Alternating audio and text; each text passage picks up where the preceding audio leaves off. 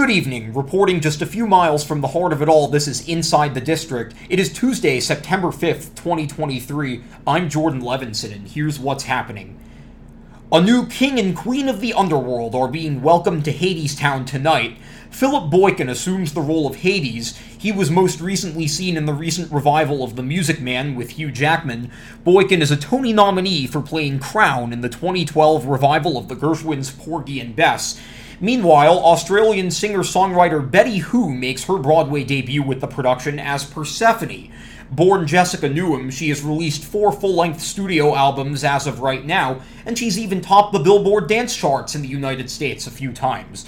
Boykin and Who take over for Tom Hewitt and Jewel Blackman, who each played their final performance on Sunday. Hadestown continues its open-ended run at the Walter Kerr Theater.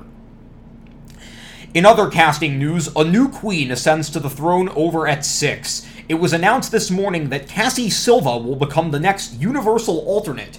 This means she will cover all 6 queens for the Broadway and second national touring productions of the smash hit musical. Silva was previously an alternate on the first national tour of 6, which concluded its reign in late July. Marilyn Caserta was the previous Universal alternate for the production. Silva replaces her starting today. MJ welcomes 2 new kids to its Broadway company at the Neil Simon Theater. Max Chambers and Jace Bentley will play Little Michael and Little Marlon, respectively, starting tonight. Chambers will alternate the role of Little Michael with Bane Griffith. Original youngsters Walter Russell III and Christian Wilson played their final performances on Sunday. The box office for the musical Harmony opens on Thursday at 10 a.m. The first 100 people online will get the opportunity to meet composers Barry Manilow and Bruce Sussman and receive personal autographs on purchased tickets. Manilow and Sussman will be outside the Ethel Barrymore Theater until 11 a.m. Previews for Harmony begin October 18th and opening night is November 13th. The original Broadway cast recording is now available on digital and streaming platforms. And finally today, the latest Broadway grosses came out for the week ending September 3rd, which coincided with Labor Day weekend, the end of the summer, and 2 high-profile musicals calling it quits.